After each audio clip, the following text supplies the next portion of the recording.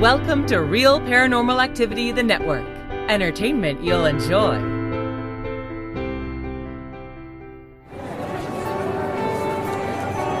You are listening to an RPA production where people gather.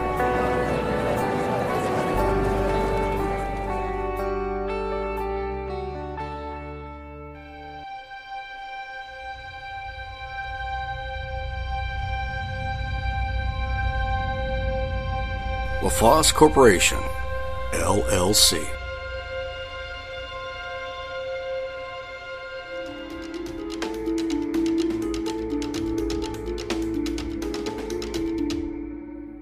Welcome once again to the mansion on the hill, the House of Strange, the Palace of Mystery.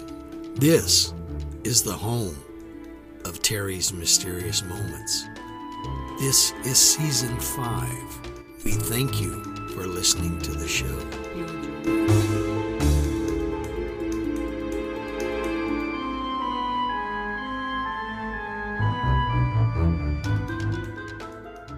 Hello everybody, this is Terry from Texas with Terry's Mysterious Moments. I think it's a shame that some people who have an interest, whether it be a fleeting one, or a dabbling curiosity, or a serious interest in the paranormal, are sometimes so gullible that they can be hoodwinked into believing or accepting even the most outlandish story. Hoaxes run rampant in the field of the paranormal, as in any field of interest, medicine, finance, religion, etc. And many are so minor as to cause no harm, no foul. But some can really cause problems when they bring havoc to the believers' lives. And I guess that's the important word there, believers. Some notable hoaxes, in my opinion, in the realm of the paranormal would include the 3 Fox sisters in Hydesville, New York in the late 1840s, early 1850s. The Cottingley Fairy pictures from England, the Amityville horror story, and now the Dybbuk box story. In 2003, Portland, Oregon writer and furniture refinishing business owner Kevin Mannis purchased the cabinet from the yard sale of a local attorney and began creating a backstory. Mannis's eBay auction description included a story claiming the cabinet was previously owned by a survivor of the Holocaust in Poland, who said it contained the malicious spirit of a Dybbuk and that the box had paranormal powers and was responsible for his bad luck and nightmares. Subsequent owners retold Mannis's story when reselling the item and amplified it with their own claims of strange phenomena. The Dybbuk box is a wine cabinet, better described as a portable mini bar by one reviewer, claimed to be haunted by a Dybbuk, which is from Jewish mythology and is a malevolent wandering spirit that enters and possesses the body of a living person until exorcised.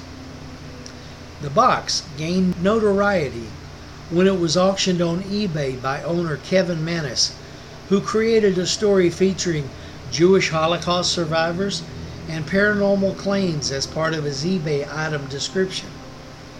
Mannis's story was the, albeit misguided, inspiration for the 2012 horror film The Possession. According to Mannis, the carving in the back of it is my carving. The stone that was in the box is something that is a signature creation of mine also.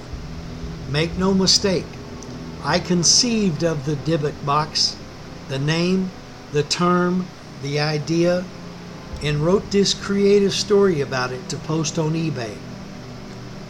One owner, Jason Haxton, director of the Museum of Osteopathic Medicine in Kirksville, Missouri, launched a website that consolidated claims about the cabinet called Dybbukbox.com that reportedly received hundreds of thousands of hits and created what has been described as an internet legend. In 2004, Haxton sold the rights to the story to a Hollywood production company. The subsequent film, The Possession, produced by Sam Raimi, was released in 2012. Haxton later gave the cabinet to Ghost Adventures star Zach Bagans to display in his museum. In 2018, rapper Post Malone claimed a spate of bad luck was caused by his contact with the cabinet. According to author Alan S. Mott, we embrace such stories because they tap into our own fears and prejudices.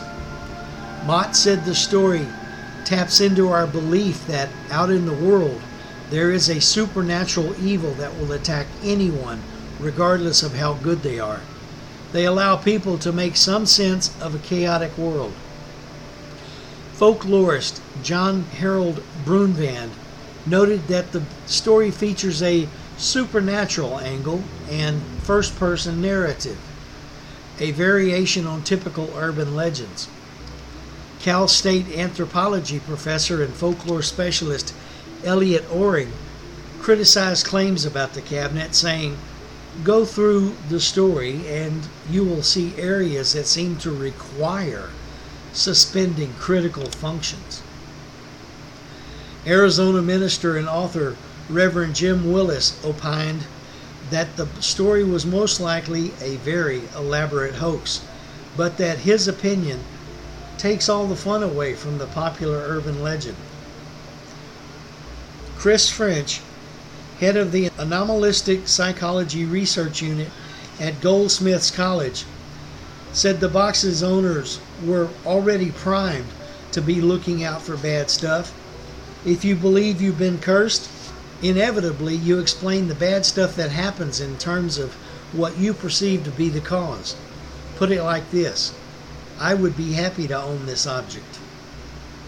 In 2014, skeptical author Brian Dunning investigated the Dybbuk box legend and determined that the whole idea of the box being inhabited by a Dybbuk is nonsensical, according to what a Dybbuk is supposed to be. The Encyclopedia Mythica describes it as a disembodied spirit possessing a living body that belongs to another soul, and usually talks from that person's mouth. An important 1914 Yiddish play, The Dybbuk, was about the spirit of a dead man who possessed the living body of the woman he loved and had to be exorcised.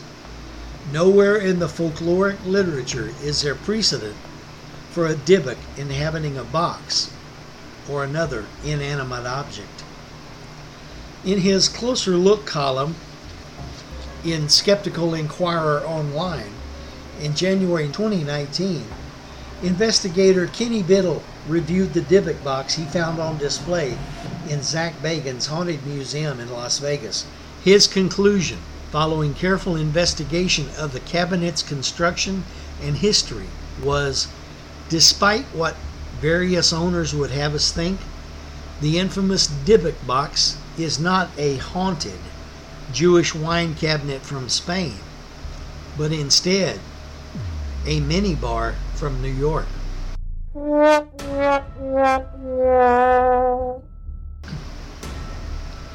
Biddle also wrote that he believes Manus created the Dybbuk box story from whole cloth, and that this elaborate story that started the entire legend was not an account of real supernatural events, but instead a fictional backstory he came up with to sell an ordinary and incomplete minibar.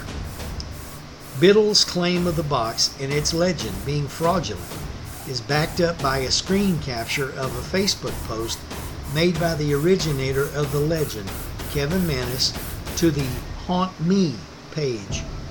The post, dated October 24th, 2015, states, "I am the original creator of the story of the Dybbuk box, which appeared as one of my eBay posts back in 2003. How about this? If you or anyone else can find any reference to a Dybbuk box anywhere in history prior to my eBay post, I'll pay you $100,000 and tattoo your name on my forehead. Mannis later admitted to writer Charles Moss that the box was his own creation and that he added more elements to the Dybbuk box story over the years to help evolve it, to keep it relevant and interesting. To my mind, the entire Dybbuk box episode is an example of a form of mass hysteria at best. It was originally purchased for a nefarious purpose, sold with a false backstory, and passed along to gullible people who equated all their bad luck to it. Easy to say now, but I felt a tugging on my leg from the first time I heard the story of the Dybbuk box. I felt it just wasn't real, and now I've been proven correct. It was a hoax. Not that my personal opinion carried any weight in regard to this item. But anyway, on March 29th, 1974, a group of farmers, 6 brothers and a neighbor, were digging a well a little less than a mile east of the Qin Emperor's tomb mound at Mount Lee, a region riddled with underground springs and watercourses. For centuries, occasional reports mention pieces of terracotta figures and fragments of the Qin necropolis, roofing tiles, bricks, and chunks of masonry being found. This discovery by the 7 men prompted Chinese archaeologists to investigate, revealing the largest pottery figurine group ever found. The Terracotta Army is a collection of terracotta sculptures depicting the armies of the first emperor of China. It is a form of funerary art buried with the emperor in 209 BC, with the purpose of protecting the emperor in his afterlife. The figures, dating from approximately the late 3rd century BC. The figures vary in height according to their roles, the tallest being generals. The figures include warriors, chariots, and horses. Estimates from 2007 were that the 3 pits containing the Terracotta Army held more than 8,000 soldiers, 130 chariots with 520 horses, and 150 cavalry horses, the majority of which remained buried in the pits near the emperor's mausoleum. Other terracotta non-military figures were found in other pits, including officials, acrobats, strongmen, and musicians. A museum complex has since been constructed over the area, the largest pit being enclosed by a roofed structure. The Terracotta Army is a part of a much larger necropolis. Ground-penetrating radar and core sampling have measured the area to be approximately 38 square miles. The necropolis was constructed as a microcosm of the emperor's imperial palace or compound and covers a large area around the tomb mound of the first emperor. The earthen tomb mound is located at the foot of Mount Lee and built in a pyramidal shape, and is surrounded by 2 solidly built rammed earth walls with gateway entrances. The necropolis consists of several offices, halls, stables, and other structures, as well as an imperial park placed around the tomb mound. The warriors stand guard to the east of the tomb. Up to 16 feet of reddish, sandy soil had accumulated over the site in the 2 millennia following its construction, but archaeologists found evidence of earlier disturbances at the site. During the excavations near the Mount Lee burial mound, archaeologists found several graves dating from the 18th and 19th centuries, where diggers had apparently struck terracotta fragments. These were discarded as worthless and used along with soil to backfill the excavations. The tomb appears to be a hermetically sealed space, roughly the size of a soccer pitch. The tomb remains unopened, possibly due to concerns over preservation of its artifacts.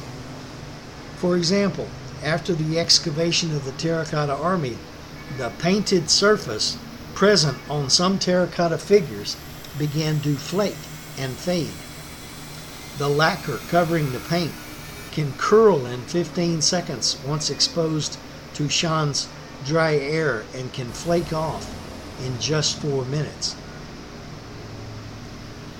4 main pits, approximately 23 feet deep, have been excavated. These are located approximately a mile east of the burial mound. The soldiers within were laid out as if to protect the tomb from the east. The Qin emperors conquered states lay. Pit 1, which is 750 feet long and 203 feet wide, contains the main army of more than 6,000 figures. Pit 1 has 11 corridors, most more than 10 feet wide and paved with small bricks and a wooden ceiling supported by large beams and posts. This design was also used for the tombs of nobles and would have resembled palace hallways when built. The wooden ceilings were covered with reed mats and layers of clay for waterproofing, then mounded with more soil, raising them to about 6 foot 7 inches to 9 foot 10 inches above the surrounding ground level when completed. Pit 2 has cavalry and infantry units as well as war chariots and is thought to represent a military guard. Pit 3 is the command post with high-ranking officers and a war chariot. Pit 4 is empty, perhaps left unfinished by its builders. Some of the figures in pits 1 and 2 show fire damage, while remains of burnt ceiling rafters have also been found. These, together with missing weapons, have been taken as evidence of reported lootings by Shang Yu and the subsequent burning of the site, which is thought to have caused the roof to collapse and crush the army figures below. The terracotta figures currently on display have been restored from the fragments. Other pits that form the necropolis have also been excavated. These pits lie within and outside the walls surrounding the tomb mound. They variously contain bronze carriages, terracotta figures of entertainers such as acrobats and strongmen, officials, stone armor suits, burial sites of horses, rare animals, and laborers, as well as bronze cranes and ducks set in an underground park. The terracotta figures are life-sized, typically ranging from 5.74 feet to about 6.6 feet. The officers are typically taller, and they vary in height, uniform, hairstyle in accordance with rank. Their faces appear to be different for each individual figure. Scholars, however, have identified 10 basic face shapes. The figures are of these general types: armored infantry, unarmored infantry, cavalrymen who wear a pillbox hat, helmeted drivers of chariots with more armor protection, spear-carrying charioteers, kneeling crossbowmen or archers who are armored, standing archers who are not, as well as generals and other low-ranking officers. There are, however, many variations in the uniforms within the ranks. For example, some may wear shin pads while others may not. They may either wear long or short trousers, some of which may be padded, and their body armors vary depending on rank, function, and position in formation. There are also terracotta horses placed among the warrior figures. Originally, the figures were painted with ground precious stones, intensely fired bones for white, pigments of iron oxide, dark red, cinnabar, red, malachite, green, azurite, blue, charcoal, black, cinnabar barium copper silicate mix, which is Chinese purple or Han purple, tree sap from a nearby source, more than likely from the Chinese lacquer tree, which is brown, and other colors including pink, lilac, red, white, and one unidentified color. The colored lacquer finish and individual facial features would have given the features a realistic feel, with eyebrows and facial hair in black and the faces done in pink. Some scholars have speculated a possible Hellenistic link to these structures because of the lack of life-sized and realistic sculptures before the Qin dynasty. They argued that potential Greek influence is particularly evident in some terracotta figures, such as those of acrobats, combined with rare bronze artifacts made with a lost wax technique known in Greece and Egypt. However, this idea is disputed by scholars who claim that there is no substantial evidence at all for contact between ancient Greeks and Chinese builders of the tomb, and the bases of such speculation are all for imprecise or false interpretation of source materials or just far-fetched conjectures. They argue that such speculations rest on flawed and old Eurocentric ideas that assumed other civilizations were incapable of sophisticated artistry, and thus foreign artistry must be seen through Western traditions. The terracotta army figures were manufactured in workshops by government laborers and local craftsmen using local materials. Heads, arms, legs, and torsos were created separately, then assembled by luting the pieces together. In pottery, luting is a technique for joining pieces of unfired leather-hard clay together, using a wet clay slip or slurry as an adhesive. The complete object is then fired. Large objects are often built up this way. For example, the figures of the terracotta army. When completed, the terracotta figures were placed in the pits in precise military formation according to rank and duty. The faces were created using molds, and at least 10 face molds may have been used. Clay was then added after assembly to provide individual facial features to make each figure appear different. It's believed that the warrior's legs were made in such a way that terracotta drainage pipes were manufactured at the time. This would classify the process as assembly line production, with specific parts manufactured and assembled after being fired, as opposed to crafting a figure as one solid piece and subsequently firing it. In those times of tight imperial control, each workshop was required to inscribe its name on items produced to ensure quality control. This has aided modern historians in verifying which workshops were commandeered to make tiles and other mundane items for the terracotta army. Most of the figures originally held real weapons, which would have increased their realism. The majority of these weapons, though, were looted shortly after the creation of the army or have rotted away. Despite this, over 40,000 bronze items of weaponry have been recovered, including swords, daggers, spears, lances, battle axes, scimitars, shields, crossbows, and crossbow triggers. Most of the recovered items are arrowheads, which are usually found in bundles of 100 units. Studies of these arrowheads suggest they were produced by self-sufficient, autonomous workshops using a process referred to as cellular production or toyotism. Some weapons were coated with a 10 to 15 microlayer of chromium dioxide before burial that was believed to have protected them from any form of decay for the last 2,200 years. However, research in 2019 indicated that the chromium was merely contamination from nearby lacquer, not a means of protecting the weapons. The slightly alkaline pH and small particle size of the burial soil most likely preserved the weapons. The swords contain an alloy of copper, tin, and other elements including nickel, magnesium, and cobalt.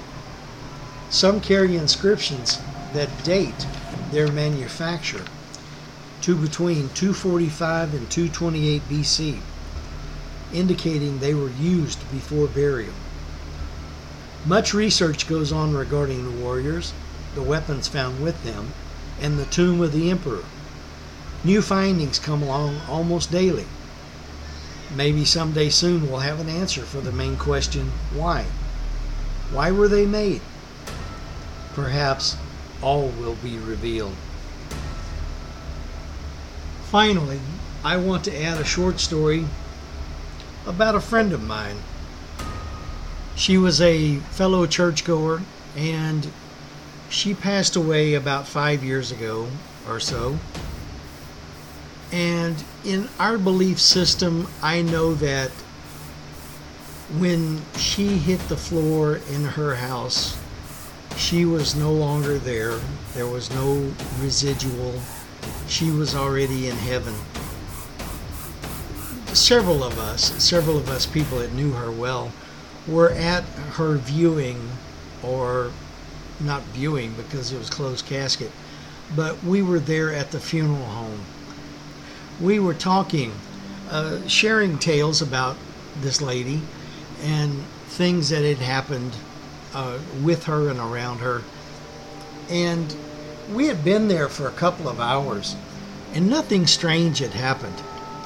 But I was telling a story about this lady, and suddenly the curtain at the head of the coffin, which I would suppose was an open door to the outside, the curtain billowed in like someone was coming through. And it sat there and swung for several minutes after that while we were telling these stories. And I was the only one that saw this. So, did my friend make an appearance at her own wake? I don't know. It was interesting though. Strange things do happen. Well, that's the show for this week. Thanks for being along for the ride. I want to remind you that on Mondays, Aaron Hunter brings you Real Paranormal Activity, the podcast. Aaron reads listener stories, mostly ghost stories, sometimes UFOs, sometimes cryptids. On Tuesday, Aaron Frail brings you Aaron's Horror Show, different things that he's written. He reviews movies, books, things like that. On Wednesday, it's me, Terry from Texas, with Terry's Mysterious Moments, where we talk about just about anything there is to talk about. And at the first weekend of the month, we have video from the Witching Hour.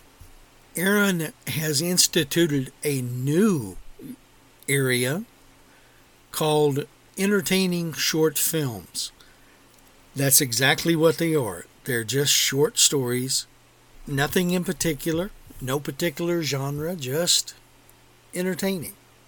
Remember that you can go to your app store, whether you have Apple or Android, download the RPA app, which is a black square with a blue eye in the middle of it.